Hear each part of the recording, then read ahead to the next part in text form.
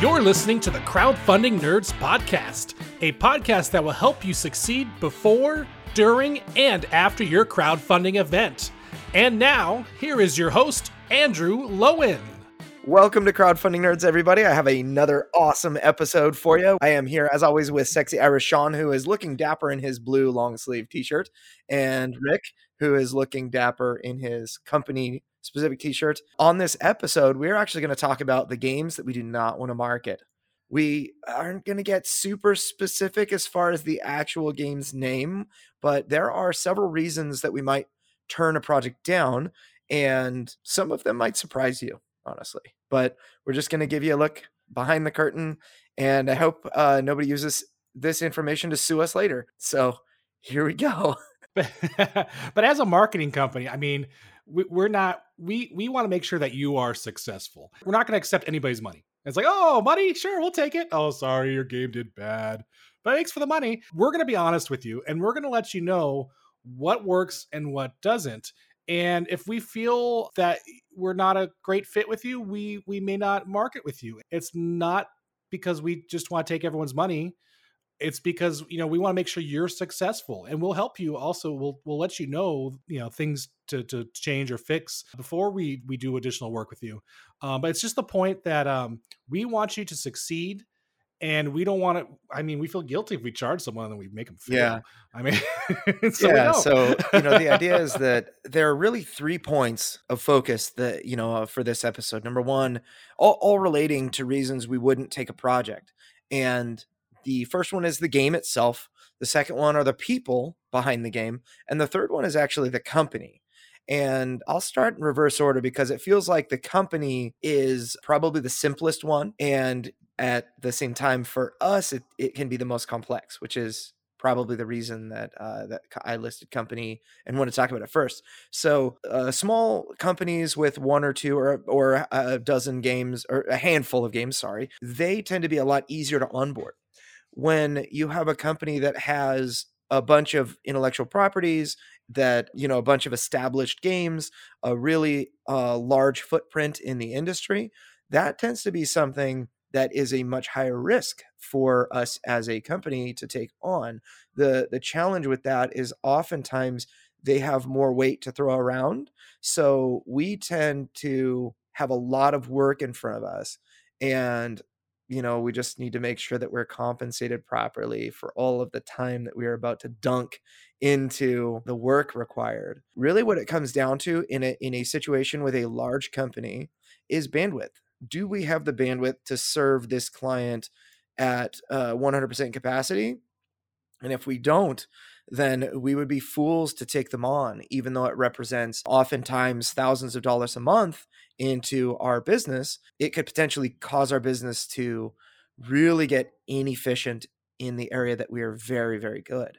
So while we do have a handful of what I call flagship accounts, we take them with care. So if you are listening to this and you have one of those companies that have a couple of evergreen products that do exceedingly well and you want to reach out, we'll absolutely do our due diligence, but we need to make sure that we can handle the volume of ads that you need every month, of properties that you launch on Kickstarter every year, of products that you launch on your web store every month, and that sort of thing. What do you think about that, Sean? Yeah, we've got one client and they've got quite a lot of different products and different games, and that one account, it really accounts for like about 10 other accounts. The amount of work that has to go into all the different ads and all the A/B testing, and a good portion of my morning is just on that one account, monitoring everything, making sure everything's afloat, and then it feels like the same amount of time is spent on all the other accounts. Yeah, it's interesting because scalability, obviously there are many fewer large influential companies than there are small hopefuls looking to become a large influential company. But we tend to just do exceedingly well as far as our ability to scale smaller accounts. When you get to the larger account, it really takes a lot of manpower. And while we did just hire a new employee, we brought Ryan on board, Ryan Williams, to expand our capacity. It is one of those things that we really need to have like a team of people that are ready to absorb this extra work. And well, I would say that we could absolutely take on more of these large flagship accounts. Too many is a great way to grow yourself out of business, in my opinion. But another interesting thing is that we can have two companies that have like the same, like they look almost exactly the same products, and they have the same budget, but one could be like twice as much work as the other. It's so interesting how sometimes, depending on like the never mind. No, that's hilarious. I actually, where you were going with that was that ended up being hilarious, but it's true. And one of the reasons that you can have two companies with very similar workload, allegedly, but then when you get into the actual project, one is twice as much work as the other, is the people. So a second reason that we would turn down a project relates to the person behind the project. The creator can help the case of why we would take a project on, or it can hurt the case of why we would take a project on. A lot of the time, we would turn down a project. There are really kind of three different areas. Number one is creators that can't afford it. We don't want to make somebody pay money that they don't have in order to get a result that they want. It's, you need to be prepared, is one element. But the one I'm kind of getting at is creators that would be a nightmare to work with, or people that don't know what they're even getting themselves into. What do you guys think about that? There's reasons why we have contracts, and there's always that fine print in the contracts, and just, usually those fine print items get added because of something that happened at work. Every single one of them. Like there's, everyone's wants a different involvement in the process. I have clients that like say, just do whatever you gotta do and just let me know if anything goes wrong. And then I have clients that like every day I get a call or an email asking, how's this going? How's that going? And they just be super involved. And the thing is like when I respond to those, that really actually pulls more time from me by having to sit down and either write an email or a call than to do the actual work. And then it drags out and pushes everything behind. I hate to be like the evil Muppet in this podcast, but I mean, if you're gonna pay a company to do a process that you can't do and they are knowledgeable and that's what they specialize in, I would put my trust into that process and those people, as opposed to treating them like a sub employee where you have to constantly micromanage them or monitor them. No, it's true. But, on the customer side, a lot of the time when they come in with those preconceived notions, that's actually not a turnoff to me to talk to somebody. A lot of the time when they're like, hey, I just want to make sure that you're doing the work. I just want to make sure that it's happening and this and that. It's because oftentimes they've been burned in the past by another company that they did put their trust into and were sadly disappointed. And in this industry, when in digital marketing, it's really easy for a person in our position to talk in a technical manner that makes us sound like an expert and just, trust us. And then we kind of disappear, but we're charging their credit card, of course, but they're not exactly sure what's happening aside from the credit card being charged. And in the event, eventually something comes to a head where in a relationship like that, the client is like, all right, I'm either canceling service or you're telling me what it is that you've been doing. Right. And we try never to get to that situation. We never want to get to that place. But oftentimes in other relationships that client has had in the past, it will end up that they just get left holding a bag that's empty and they didn't really get what they were promised. So for us, we do a couple of things to kind of help people with that. Number one is, and this is, by the way, why I really love to have these types of conversations, is that when somebody comes in with that idea of like, hey, I need to watch you really closely, what I'll do is we'll respond with our processes that we put in place. One of the big ones is, number one, that our agreements are only monthly. So instead of tying you down to the contract term length of your, let's say your whole Kickstarter campaign or of your like 1 year, a lot of people will tie them down to longer term contract lengths, which I don't think is in the best interest of the consumer or the client to sign one of those. We just do monthly, and we say cancel anytime, no penalty, and people tend to like that. They're like, okay, well, if it does go poorly, then I can cancel without any penalty, and that kind of thing. So as long as we are able to justify what it is that we did with your money, then you won't get your money back, right? And you won't want to get your money back because hopefully you're getting those results. So when somebody starts like a wounded animal and they're like, I just need to make sure you're doing the work, that's totally okay. But after they sign the agreement and then they reveal that they're a wounded animal, it's like, oh wow. But let's get down to the numbers since we're talking about clients. How many Kickstarter campaigns have we helped so far? I know when we first started our podcast, we let our listeners know we had about 22 successful campaigns, raising I think over, what was it, 1.2 million? So we were closing in on, I believe, $2 million with that number. $2 million, yeah. Where are we at now? It's only been, well, it seems like it's been a long time, but we started this podcast, I think, in December. So January, February, March. Yep. So it's been about 4 months. So what's been going on at Next Level Web with all these Kickstarter campaigns? It's hard to say. Maybe I should look into it. Well, some are complete, some are in the process, some are pending. They're all at different stages. Just as of today, we've had contact with 25 projects. So some of those, that's just us talking to people and sending them contracts and them not getting back to us, or we're still pending on waiting for them to get back to us. Some of those are clients that we have successfully launched. Some of those are people that are launching in the future. Since January, it's been at 25. That's a lot. In fact, what we'll do is we'll post it on. We actually have a Kickstarter page on our website at nextlevelweb.com/Kickstarter, and we actually show. We just need to update it, and hopefully we'll have it updated by the time you guys listen to this. But we actually show our different clients and how much they've earned through our campaign process, and it's very eye opening. The amount of money that people want to throw at Kickstarter. It is incredible. I estimate we've helped raise over $2.5 million on Kickstarter. I wouldn't say that we've directly raised that because Kickstarter doesn't let you know who did it. So this podcast has really helped quite a lot, with our visibility kind of in the industry, but also very importantly, just the, clients referring others because it worked. Yeah, it would take a lot of work to work out. That's one reason I haven't done it, because I know it's going to take probably like a day to sit down and go through all the Kickstarters, how much they made, and then tally it all up.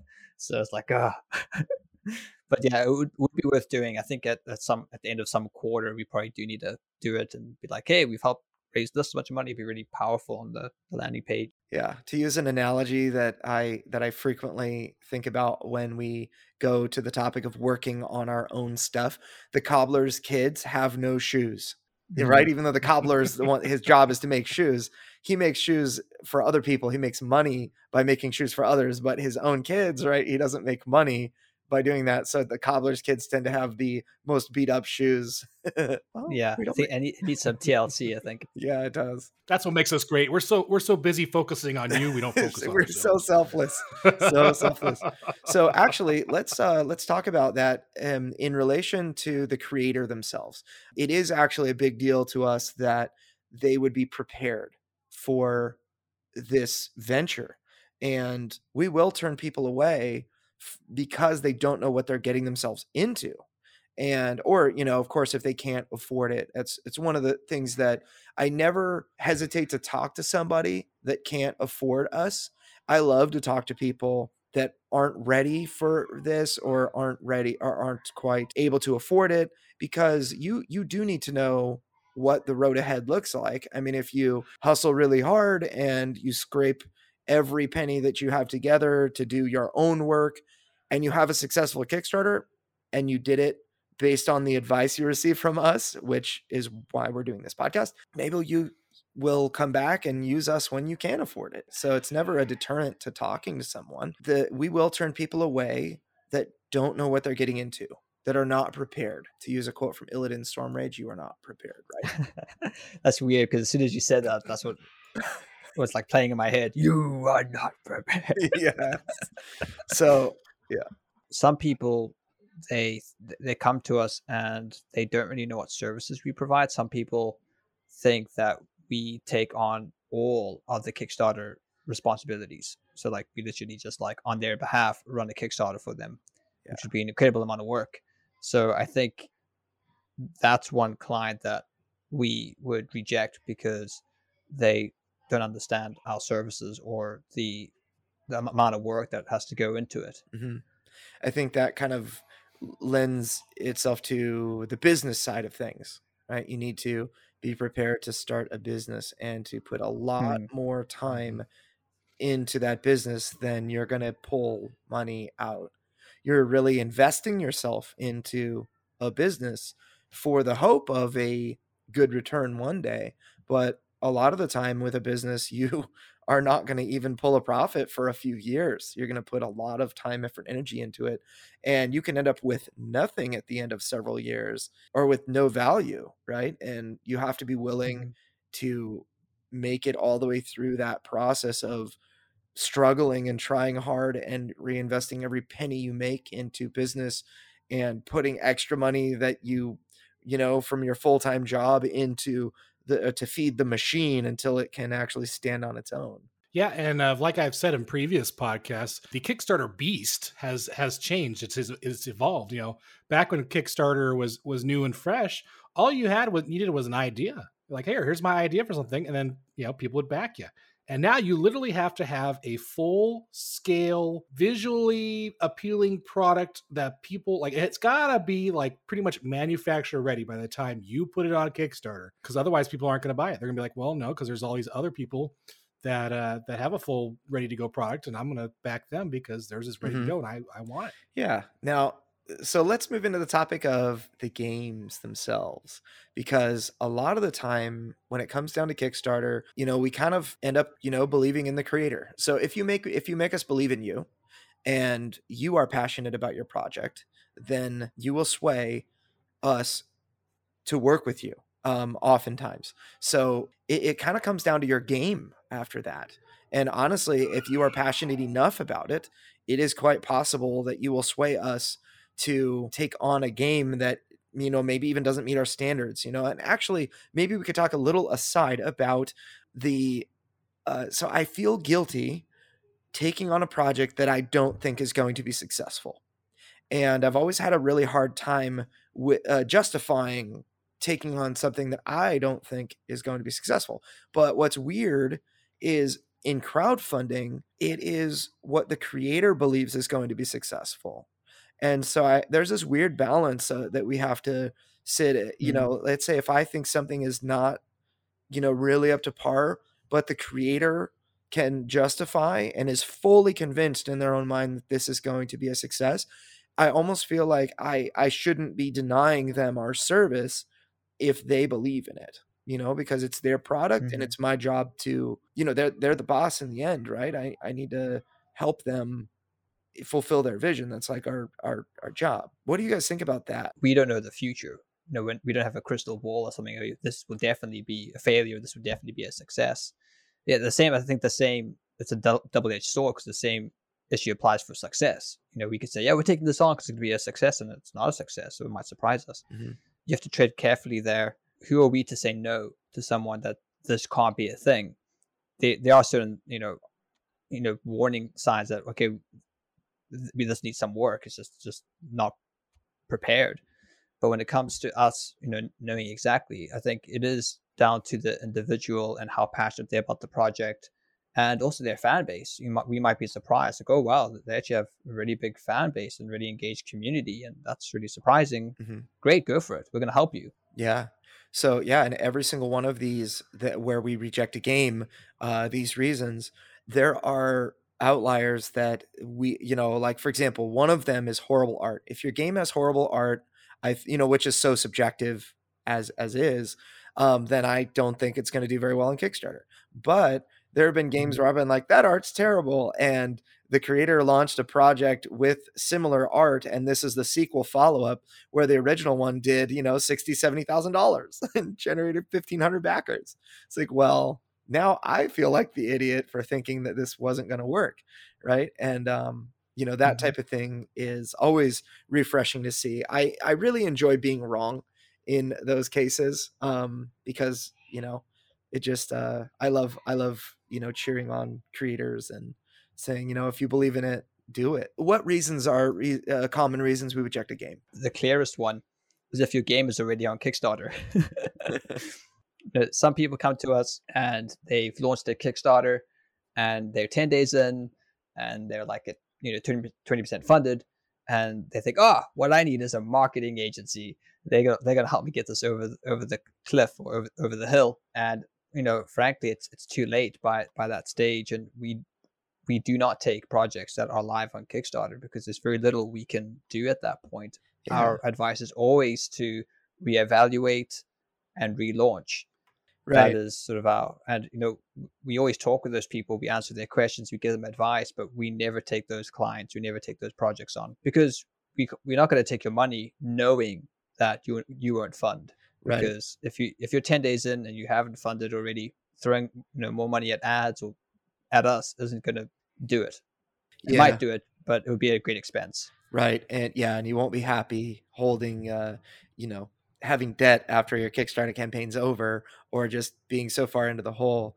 Right. Yeah. So, and to clarify, we've taken projects that are live on Kickstarter, but they're always funded, and they're like, oh, I didn't know I'd get funded. I need somebody to take this to the next level. So, then they look for a marketing company and they find us, and we jump on. We have taken on lots of projects after launch, but every single one of them have been funded.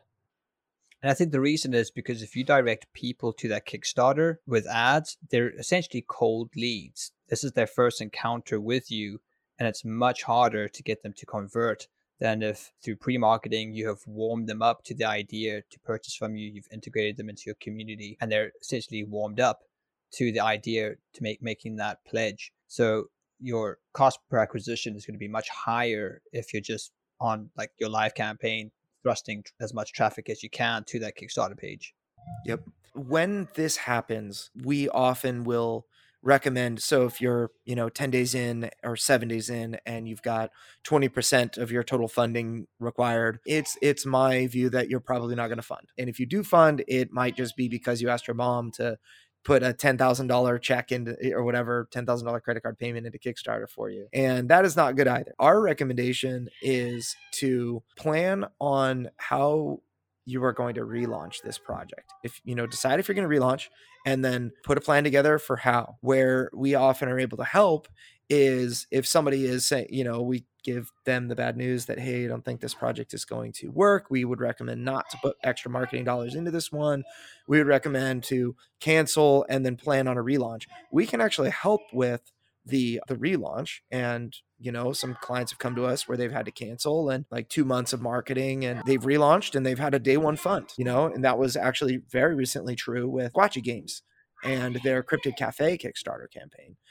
That was a really cool one because they went back to the drawing board, did a whole bunch of meaningful changes, and then instead of failing, they raised like way more than their goal. And I think their pledge manager, they actually might have raised more than they did on Kickstarter, which was very cool. So number 2, games that have not been blind play tested. Mm-hmm. If you have a game that looks tacky and like it is extremely fiddly, like it's not ready yet for Kickstarter, it's not even ready for the public eye, and then we find out that you don't even have a rulebook that's been play tested, the crowd that serves Kickstarter for projects to back will sniff you out so fast, and you are not going to make it. They tend to be very smart. Kickstarter backers do their research, and they don't just throw money into a project unless it looks good. So if your project looks like it hasn't really been tested very much, it's not very trustworthy to us, then the Kickstarter backer that's going to watch every single one of your videos is not going to believe either, right? Yeah, and things like rules can make or break your game so easily. I mean, for example, let's look at Uno. I mean, if they didn't have rules in a little Uno box, I mean, everyone knows how to play Uno now, but if you didn't, it's just a fancy, colorful like deck of cards. It literally, a lot of people will buy a plain deck of cards and play something very similar because it's all about the the play and the rules. And if you don't have a structure for your game, it's like going out to sea with a boat with no paddle, food, boat with holes, no paddle, no motor, no captain. Come back weeks later with scurvy. All because you forgot to blind playtest your game. The key indicator here for me with games that have not been blind playtested is that you are not ready to receive critical feedback. It's an indicator to me of a problem potentially actually with the designer, that they can't handle the pressure of people telling them that their game is bad. So if you've tested your game with your friends and family and they're telling you they love it, they're your friends and family and they love you. So they're going to love whatever project is yours, right? Or they're not going to want to hurt your feelings. So, a lot of the time that will leave a designer with unrealistic expectations. And when, I always say, like, for example, myself with Deliverance, I have so much hope in the game that it's going to be awesome. I believe that it's going to be great. I actually have done a ridiculous amount of blind playtesting, but in the end, the market decides if the game is good or not, right? If they want it or not. And a lot of the time, it really hurts when the market doesn't like what it is that you have to offer. It's kind of a sad reality that, no matter how padded your room or your walls are, the market just has this way of, getting the truth will cut right through the little barriers you set up. And so when you fail to blind playtest or do those things that are going to, like any hygiene factors for your Kickstarter, like solid gameplay video, solid rules that have been tested, that is just a recipe for disaster and failure. And we will reject your project for that. Now let's talk about the art. It's such an in the eye of the beholder type thing, but horrible art is horrible. It's like, I don't know what it is, but I know what it is when I see it. There's some objective standards to art. Not all of it is subjective. Color theory is if you just have good color harmony, you can that's going to like improve the look of your art by like 70%. Yeah. It's amazing how much just they're using the right colors is going to impact it. And that's something you can measure. It's scalable. There's color calculators, so that's not a problem. A typeface. There's just some typefaces that just don't use. Comic Sans is an example, but some typefaces aren't very clear. They're just very messy, and they're not good on games or good on anything, or they're not good if the text is super small. So there's those types of things, and then I think there's styles. If you can't really mix styles, you can't have like a really cartoony style and then bring in like photographs. Mixing things like that is going to be bad. I think the biggest thing, like for what I see, and is consistency. As long as it needs to look decent, but it needs to be consistent. There was a game that I was reviewing once that was going to Kickstarter, and I was looking at the board, and then I was looking at the box, and then I was looking at the cards, and I'm like, this doesn't make sense. Like the colors were different on each. They had different color palettes for everything, and then the style of the artwork was different and didn't match at all. And so I asked, and they're like, oh well, I had 3 artists make this game. One was a friend and one was a family member, and then I paid someone to do the rest of the stuff. And it showed. And you could tell it just didn't match up. And I let them know, I said, it needs to be consistent. Choose one to do the artwork, but don't have multiple people do the artwork unless they're extremely good. Yeah. You look at a company like Wizards of the Coast with Magic the Gathering. They have a lot of artists that do the art for their various cards, but there's a lot of consistency and uniformity because they have rules. It's like they only go after artists that are, number one, able to replicate what it is that they're looking for. They have clear styles, right? I mean, way beyond what a normal small business would be able to put together. They have just a ton of experience in this area. They have requirements. So like, we need you to design like this. And that is something I find even with Deliverance, I was able to put together and say, hey, I need it to look like this, right? We use these colors for good guys. We use those colors for bad guys. These are our neutral colors and that sort of thing. And that really helped. So I have one artist that is the main guy doing all the angels, the demons, and that sort of thing. But oftentimes one artist, when you have a, like mine, a project that's quite large, I needed or maybe an artist that is very good at characters, but not that great at like environment. I had one artist eventually do the the angels and demons, like I said, another artist do the map tiles, so that you've got this really interesting looking map. The same artist does all the things in that category, like all the map tiles, every single one of them was done by the same guy, and all the angels were done by the same guy. That's really important. And I think that there are certain things that you can look for that like styles of the artist, the artist that actually paints, right away versus the artist that sketches and then turns it into an ink and then colors in the lines, like the comic book style. Like you're not going to get an artist that paints to do the ink comic book style if that's not the way that they do their art anyway. Rick, you're right on with that, because that's actually one of the big indicators that like you went cheap. You tried to save money on your art, and it just, oftentimes it doesn't work out. It's also really easy to fall in love with the creation of your own project because it's your baby. It is so fun to see a project come to life that oftentimes you miss the critical failures of an artist. It's like, wow, every time I see a piece of art, it's like, wow, that's amazing. And then, a day later, it's like, oh, it's got these 9 problems, let's fix it. And you have to be willing and able to go through that in your art process. And yes, please don't use too many artists. It's an easy indicator that your game is not going to work. One other thing on this topic, there are a couple of things that we look for. For us, they're very important. And in the art, if your game is so actually the art and the theme. Number one, if your game is overly sexualized, I will not market it. I will say, no, thank you. I don't want to market Game of Thrones. If you got boobies out, if your women have like, bikini armor, and your men are all, I don't know, whatever it is. It's very objectified. Yeah. Yes. Yeah. So I will not market your thing. Also, if your game is straight up like too sacrilegious for me, I won't market it. As long as good is treated as good and evil is treated as evil. What do you guys think? What about make board games great again? No, yeah, too political. One time we had this game that was a dictator game where you try to be the best dictator you can possibly be. And you had, Trump right next to Mao, right next to Joseph Stalin.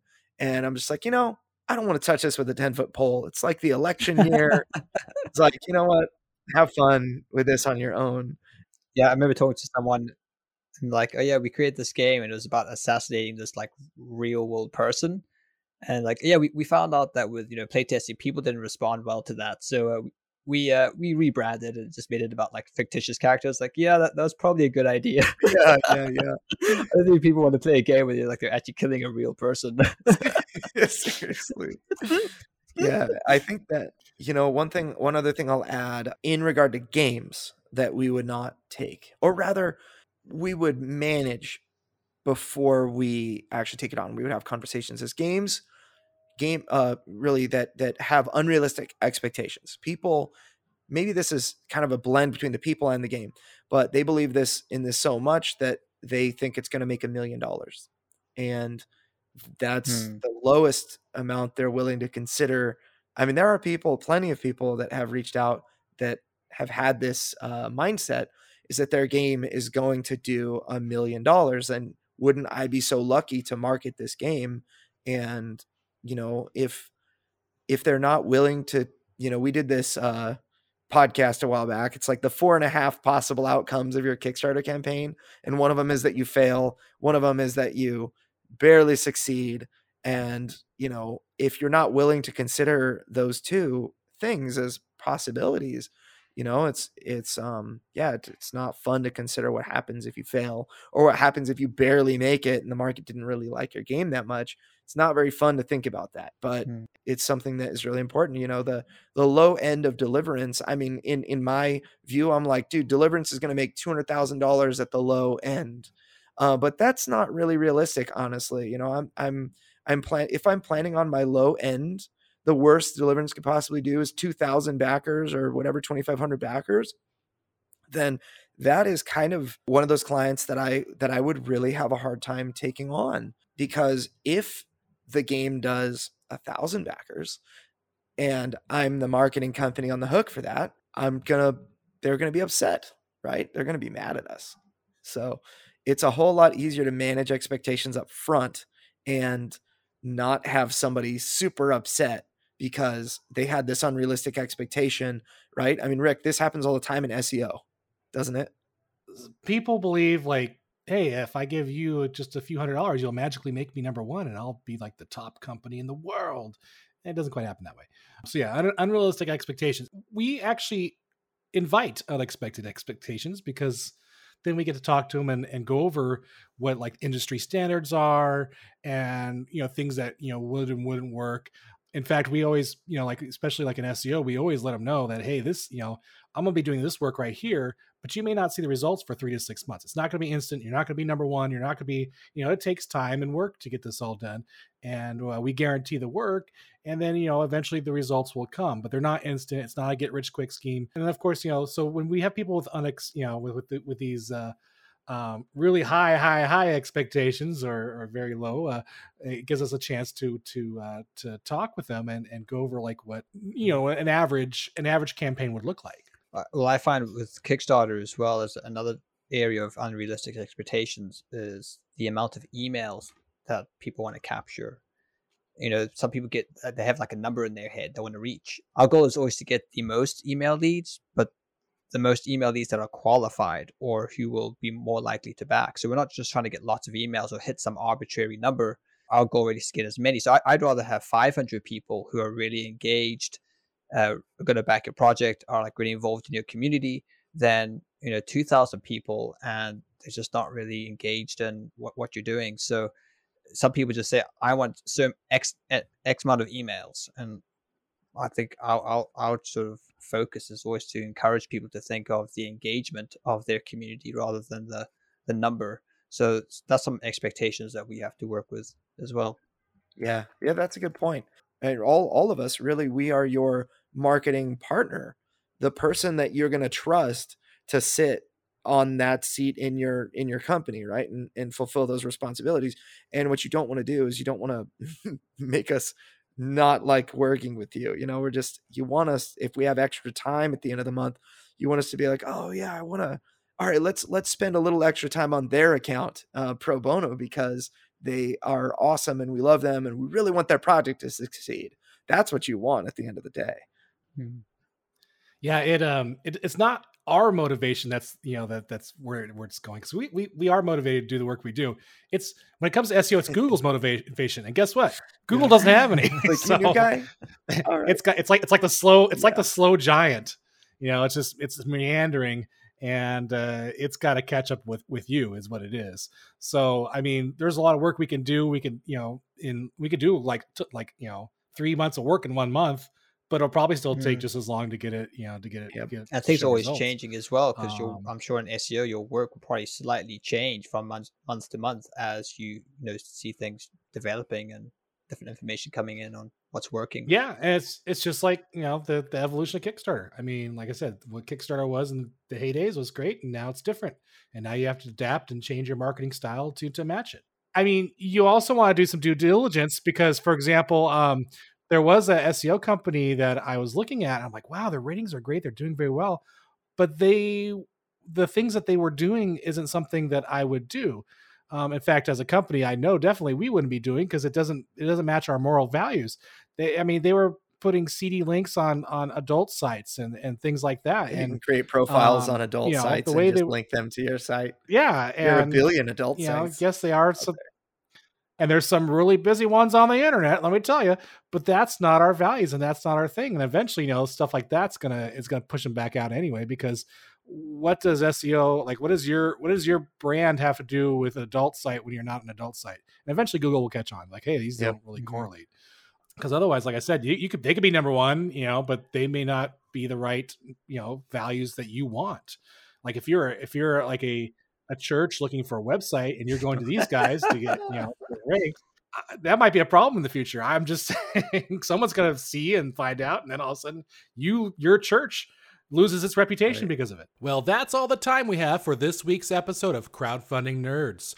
For more resources, articles, and to listen to past podcasts, please visit us at crowdfundingnerds.com.